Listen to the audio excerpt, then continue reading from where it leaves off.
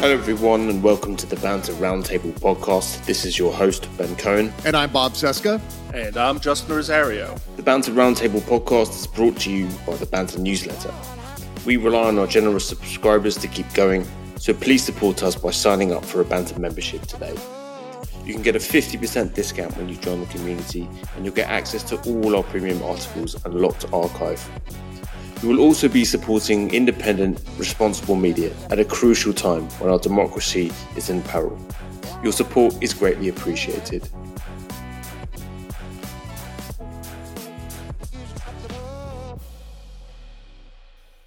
Everybody, welcome to episode 36 of the Banter Roundtable podcast. I'm here with my co-hosts, Bob Seska and Justin Rosario. Good morning, guys.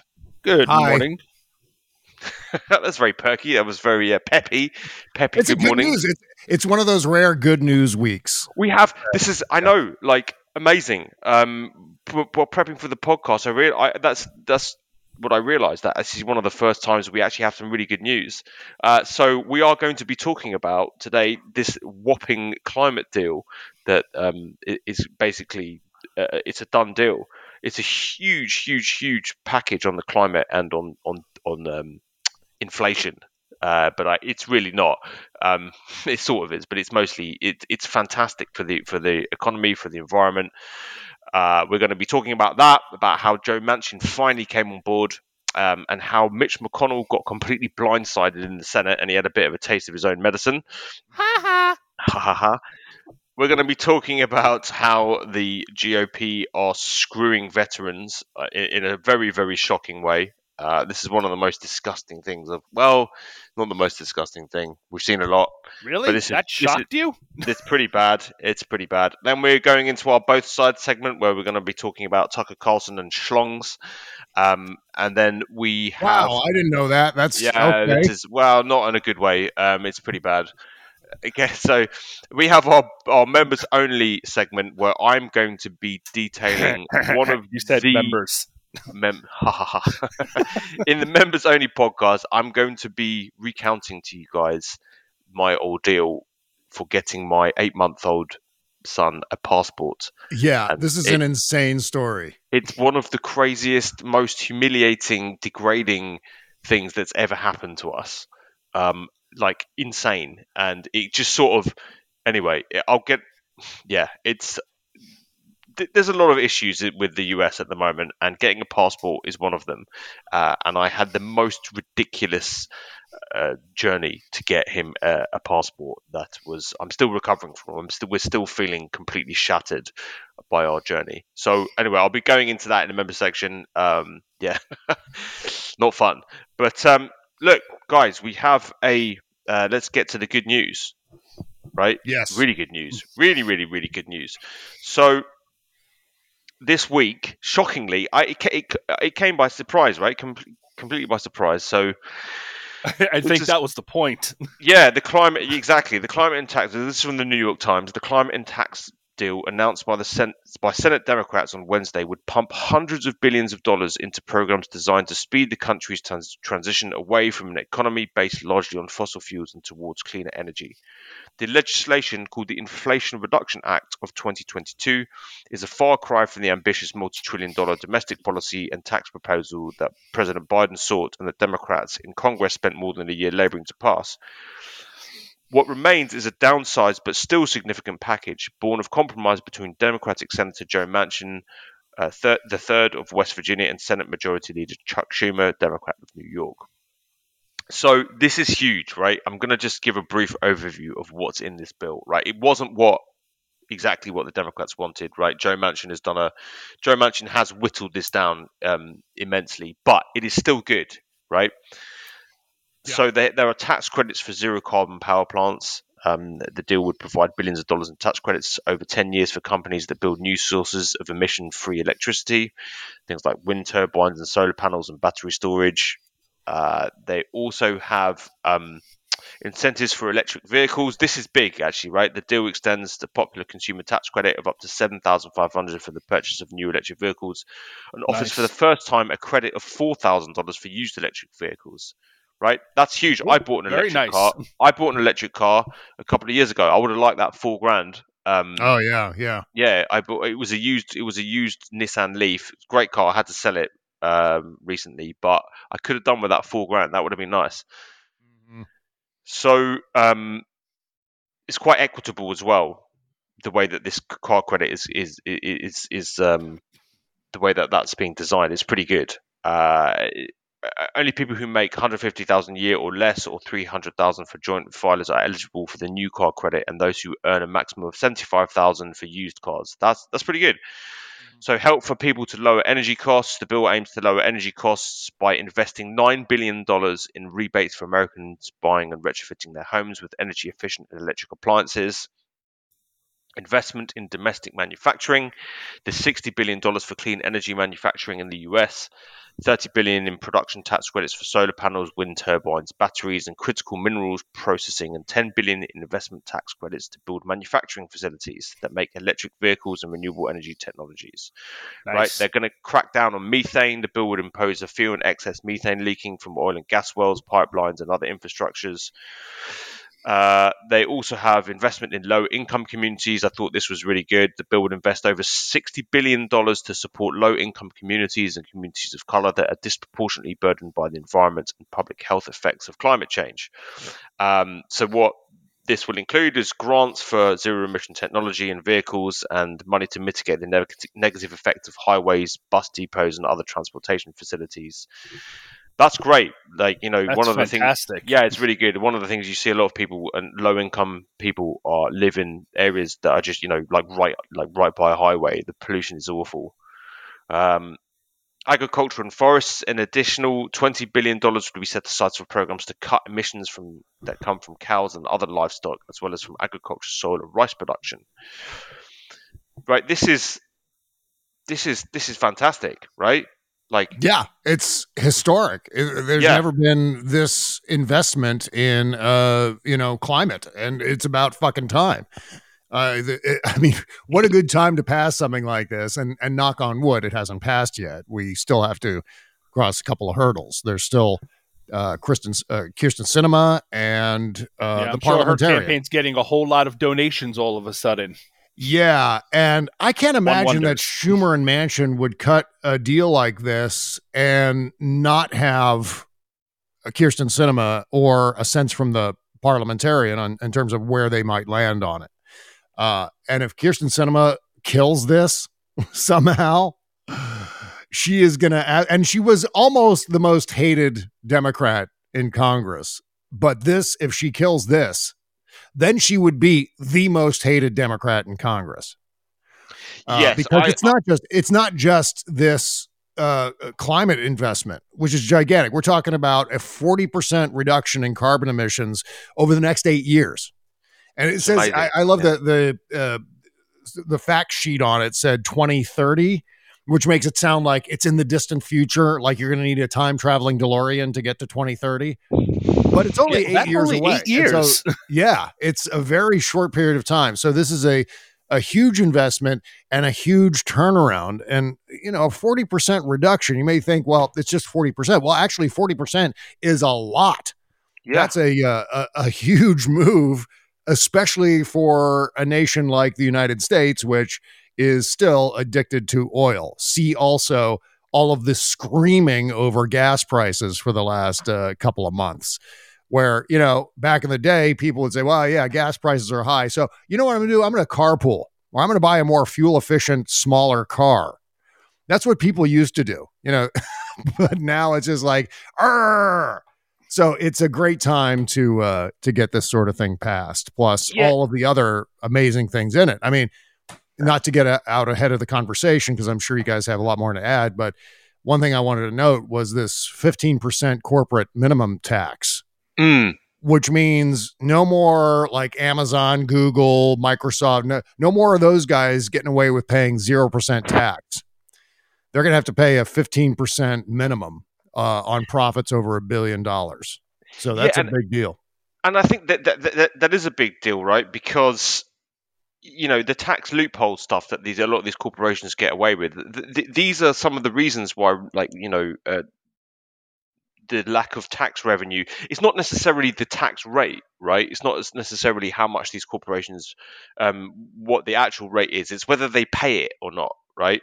And so, you can lower the tax rate and generate more revenue if you actually enforce the tax code. If you say, okay, look, we closed the loopholes, right? And obviously Republicans are that they don't give a shit about that. They're not interested in that at all. They want as many loopholes as possible for their corporate clients.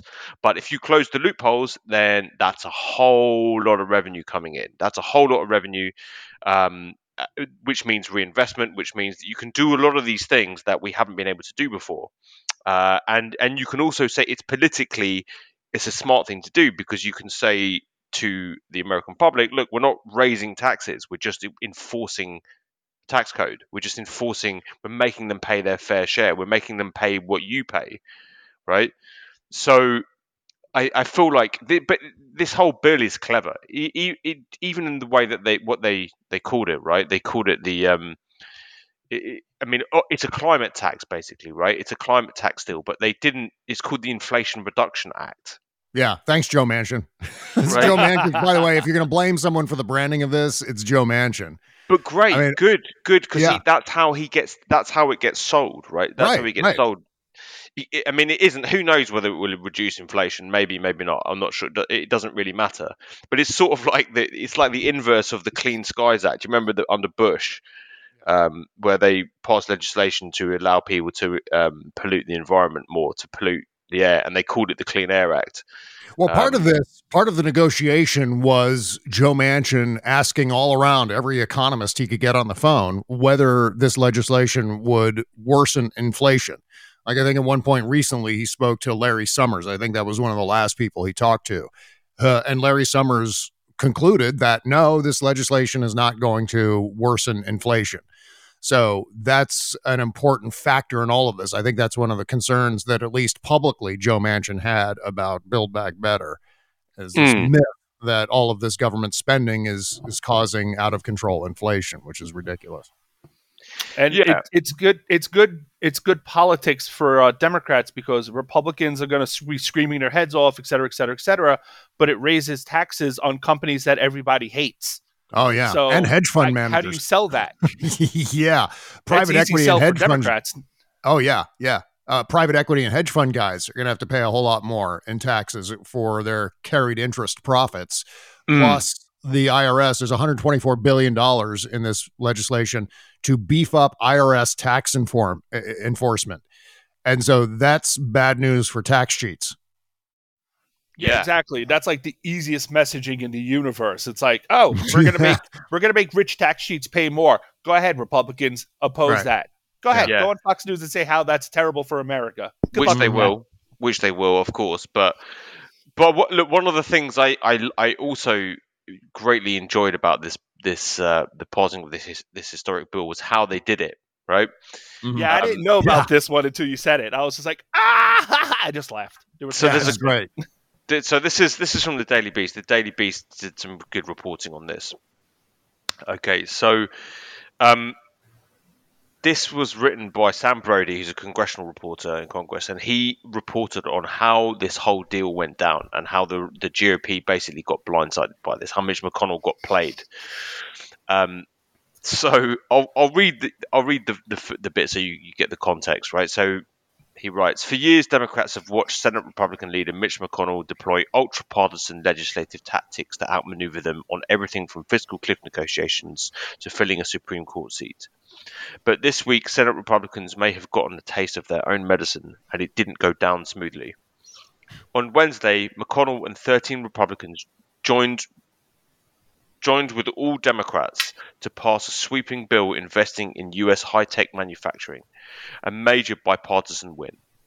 Barely an hour later, after more than a year of halting negotiations, Joe Manchin announced he had reached an agreement with Senate Majority Leader Chuck Schumer on a package of climate investments, tax hikes for the rich, and prescription drug reforms. McConnell said in June that Republicans would hold the manufacturing bill hostage if Democrats moved forward with their broader bill, which would pass through a party-line vote process called reconciliation. After that, Manchin threw cold water on the idea of passing a sweeping bill, and Republicans expected Democrats to pursue a pared-down package only containing drug pricing reforms. Clearly, Manchin never left the table, and Republicans, along with the rest of the world, found out when the senator released a statement announcing his support for a party-line bill minutes after the GOP relinquished its leverage. That's just brutal. Yeah. Funny as fuck and brutal. And they had it coming, because screw them. They're a bunch of liars anyway, so fuck them. I mean, amazing, right? But I also, look, there's a sort of a broader question here, right?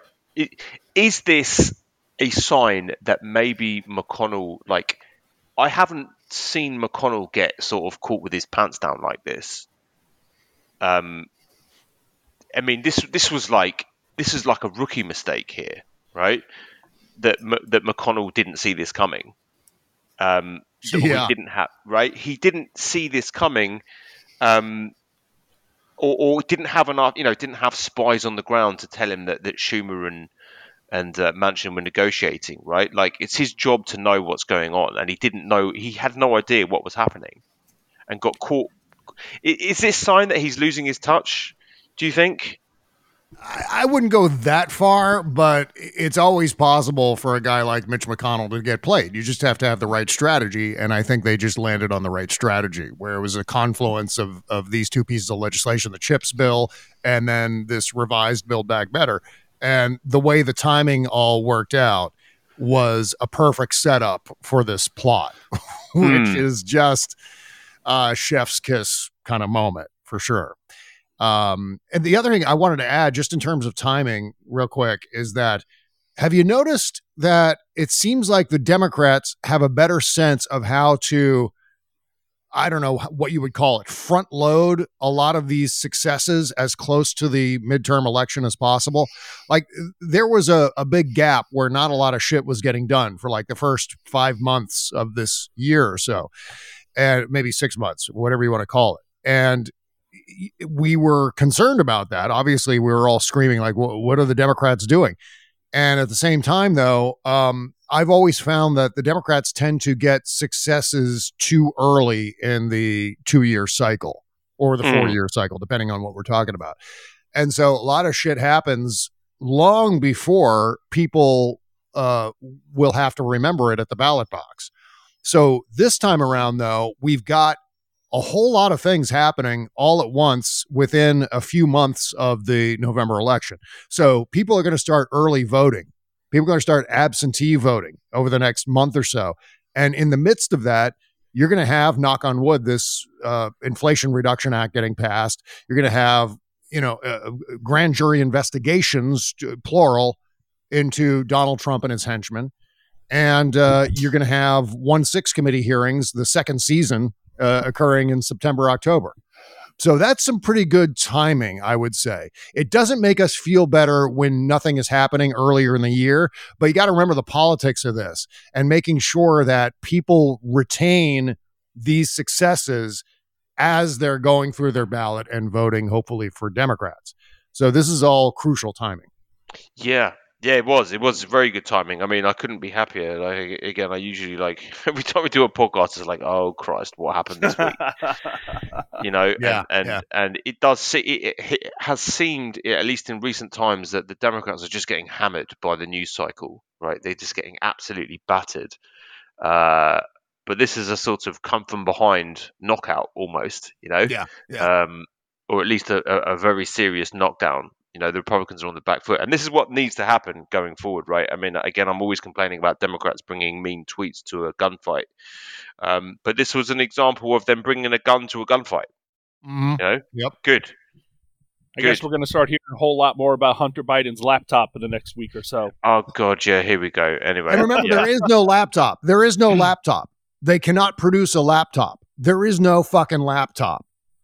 There is no, hard evidence. There's, I think, a hard drive, but there's no, and copies of the hard drive, but there is no fucking Every time I see one of these Republicans, especially like Jim Jordan, who never shuts the fuck up about it, every time I hear him tweet or see him tweet that, Hunter Biden's laptop, blah, blah, blah, there is no laptop. There's no laptop. I just want to laptop. throw that in. Yeah. Does there have to be, though?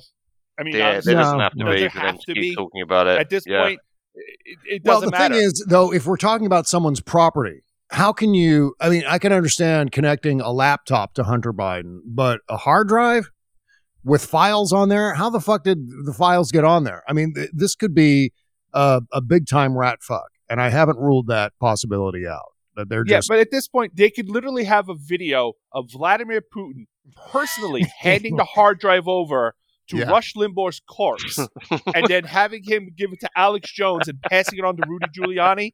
And you know what? They would still say, fake news, where's Hunter Biden's laptop? That's right.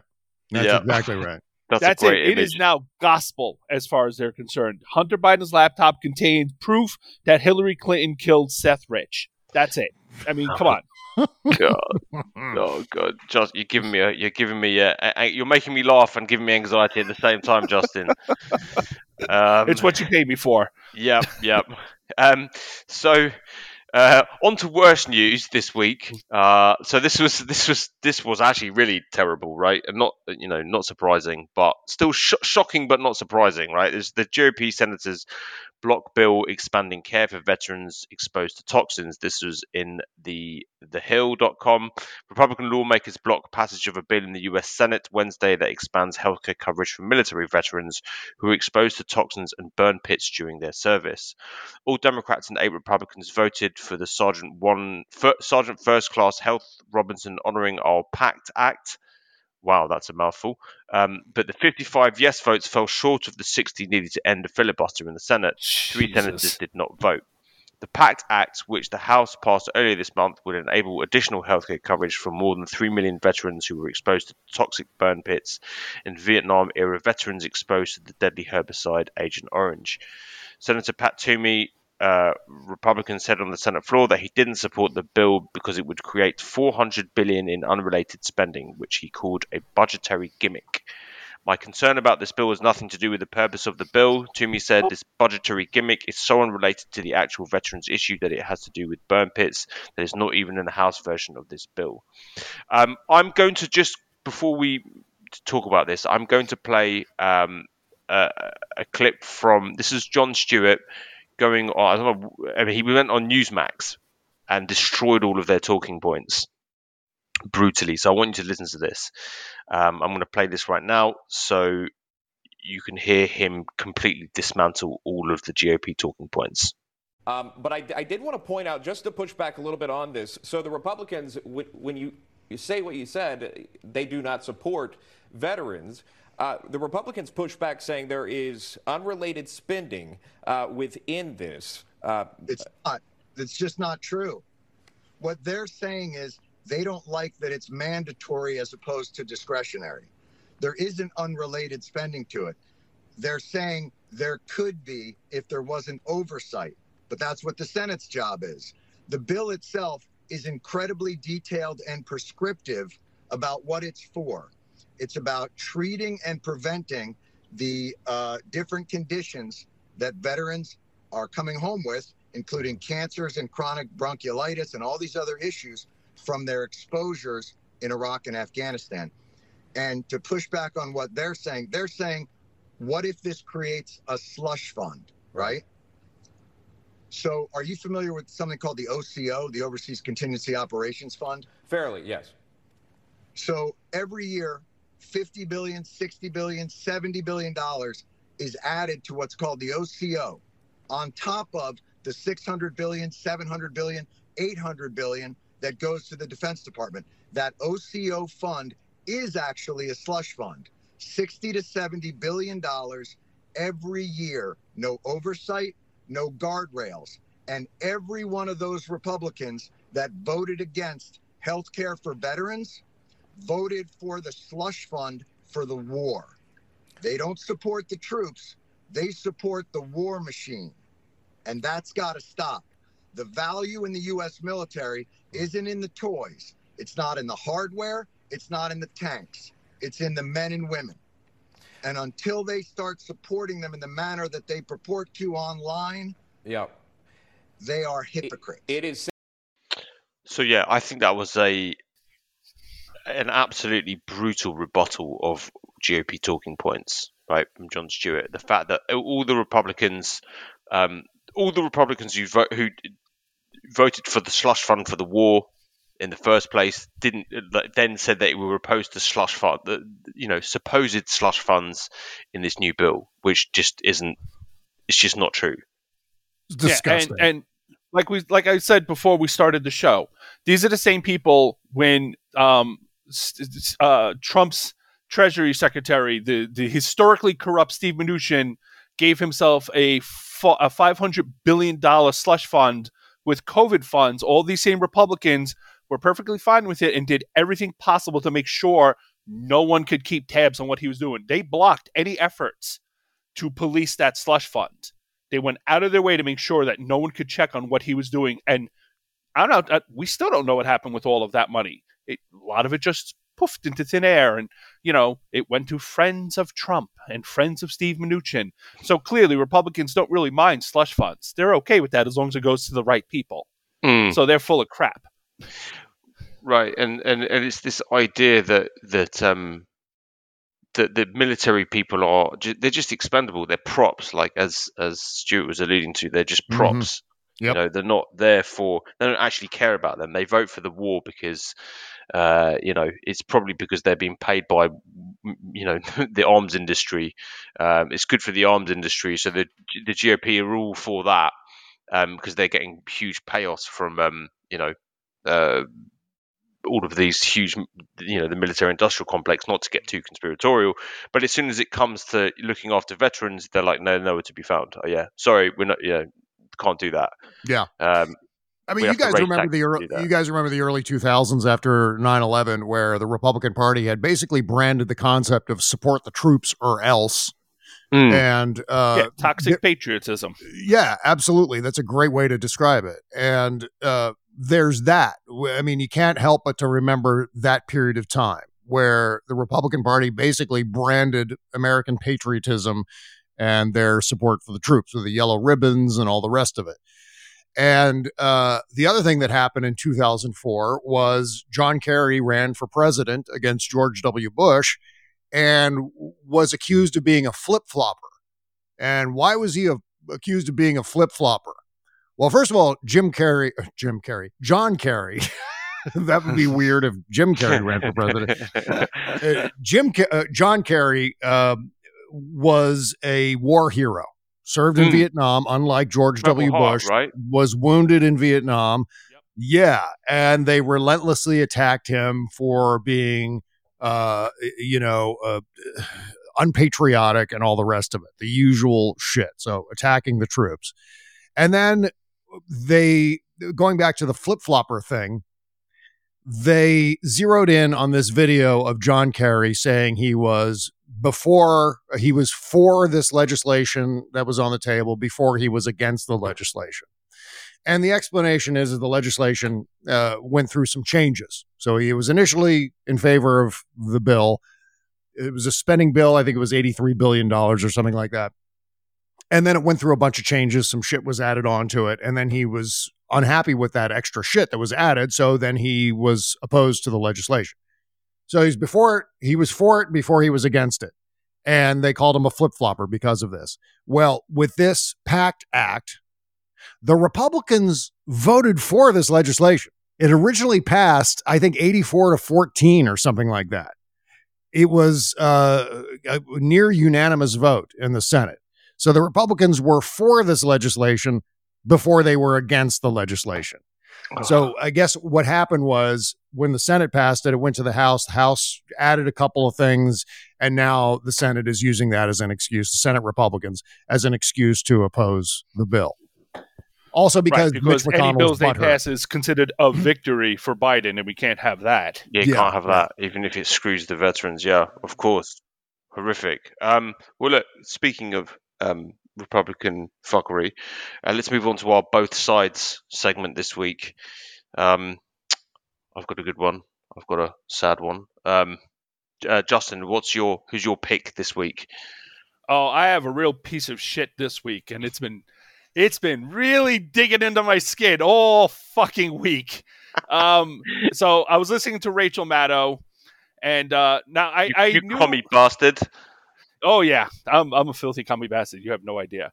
But now I knew this guy's name. I knew of him, but I hadn't really been paying attention to him recently. This is Gab CEO. Now Gab is the another version of Twitter, if I recall correctly. It's basically Twitter for Nazis, and he's the CEO. His name's Andrew Torba, and he is quite a character.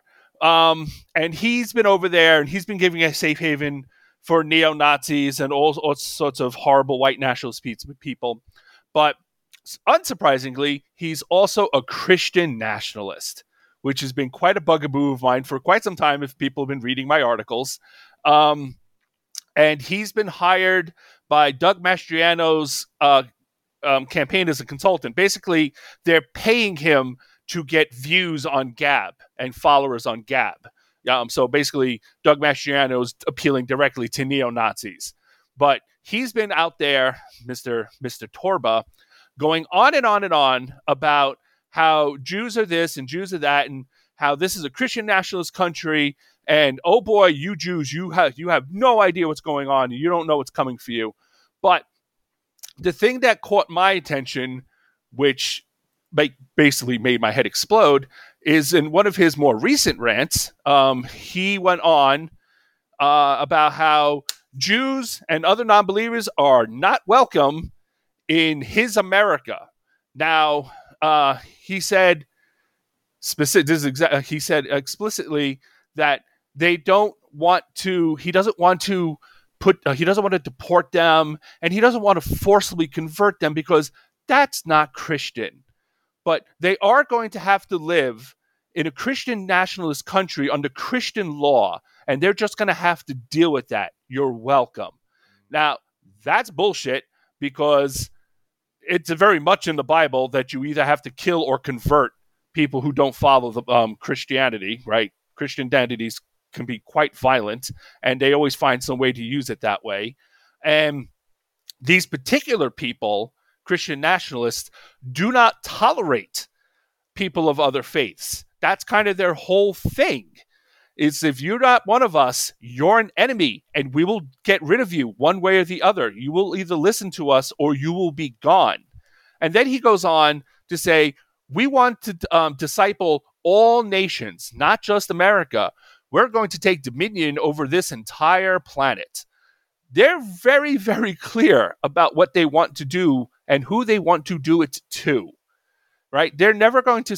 This is a very white nationalist, Christian dominionism is a very violent belief system, and it will not stop at the borders, which is something else I've been trying to convince people to say, oh, I'll just move to Canada. It's like, Canada's not going to be safe. Right. Once they're done here, they're going to go straight to Canada. That's the next stop on their world tour. So, jeez. And this is who these people are. And Doug Mastriano is the Republican candidate for governor of Pennsylvania. This is not some like little fringe guy, like nobody in the middle of nowhere. This is like a big time candidate for Republicans, and this is who they are, and they're very open and clear about it. And there's nothing even remotely like that on the left.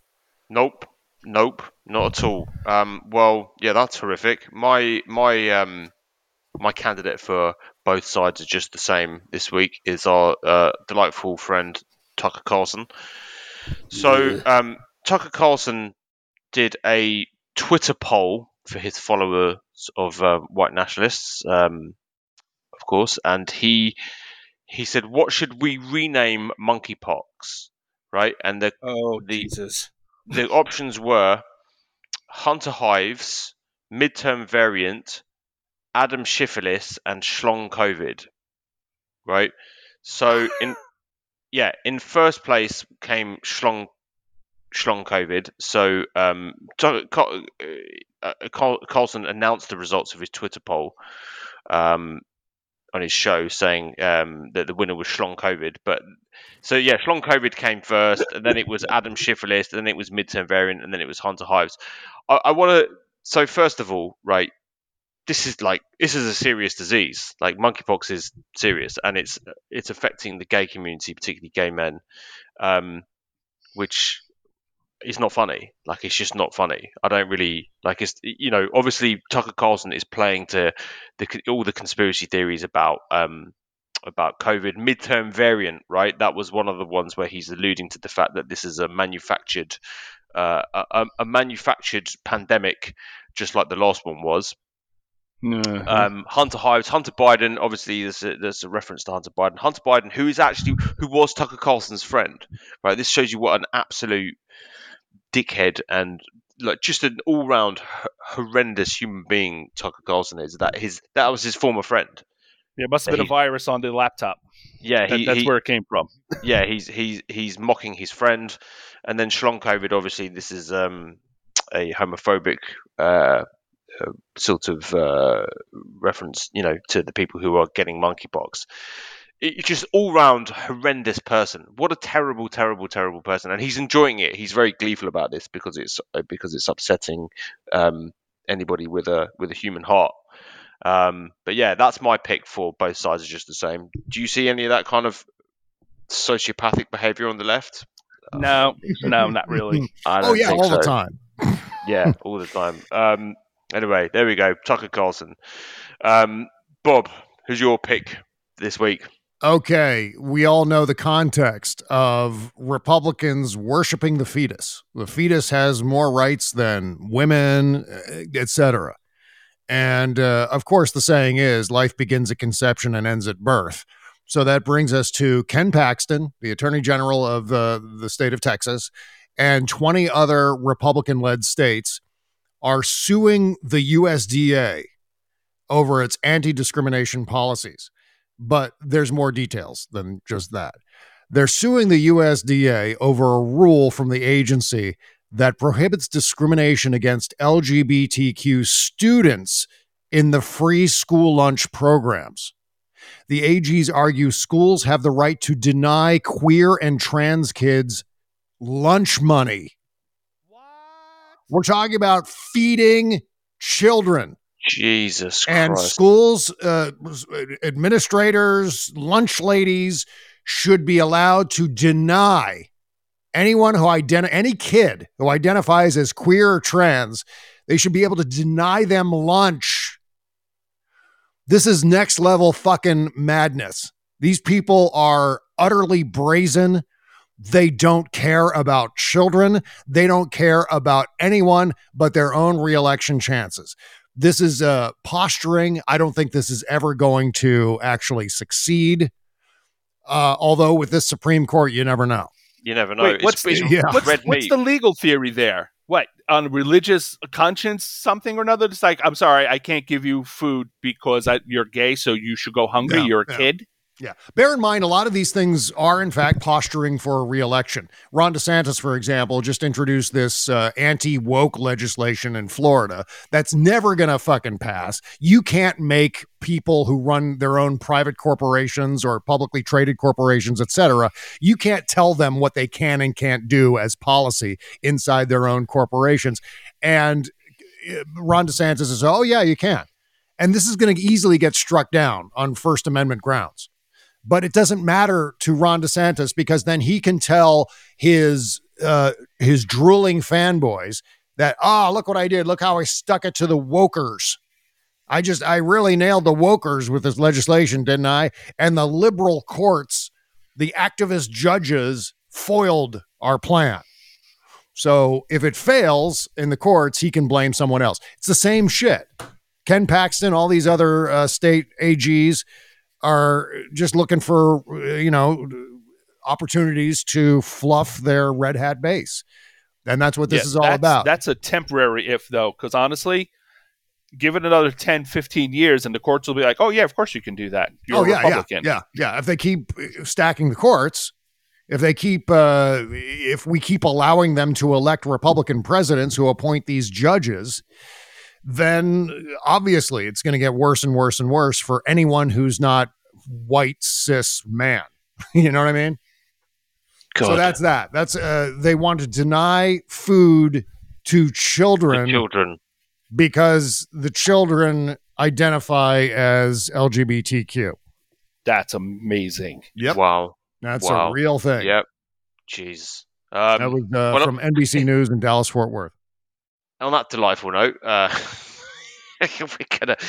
that's terrible. So again, monsters. Everybody, this is what we're up against. Like, I know I don't want to sound conspiratorial or anything like that about, the other side is so evil that they're coming for you and your kids, and they are. But they literally are. They literally are. They keep saying it. They literally are. They're telling us what they're doing. So, yeah, there was Marjorie Taylor Greene ranting on about. She's now basically saying we need to be a Christian nationalist country. She's just saying it on Twitter now. Like, it's out in the open. They're telling you what they want and what they're going to do. So listen. That is our show for today. We appreciate everybody listening. We're going to go into the members section where I'm going to recount a horror story of US transport and US bureaucracy and getting my 8-month son a passport, which led to a last minute flight to Boston. It was a sort of like, you probably could have made like a movie about how this went down. Absolutely horrendous. My wife and I are still absolutely shattered from what we had to go through this week and for the past 3 weeks. It's been 3 weeks of torture, of like unimaginable hell. So if you want to listen to a to a true horror story about what can go wrong when you're trying to travel outside of the country, join us in the members only section. You get a free trial, so just hop in and you can listen to it all. And thank you all for listening, and we'll see you next week. Later. Adios.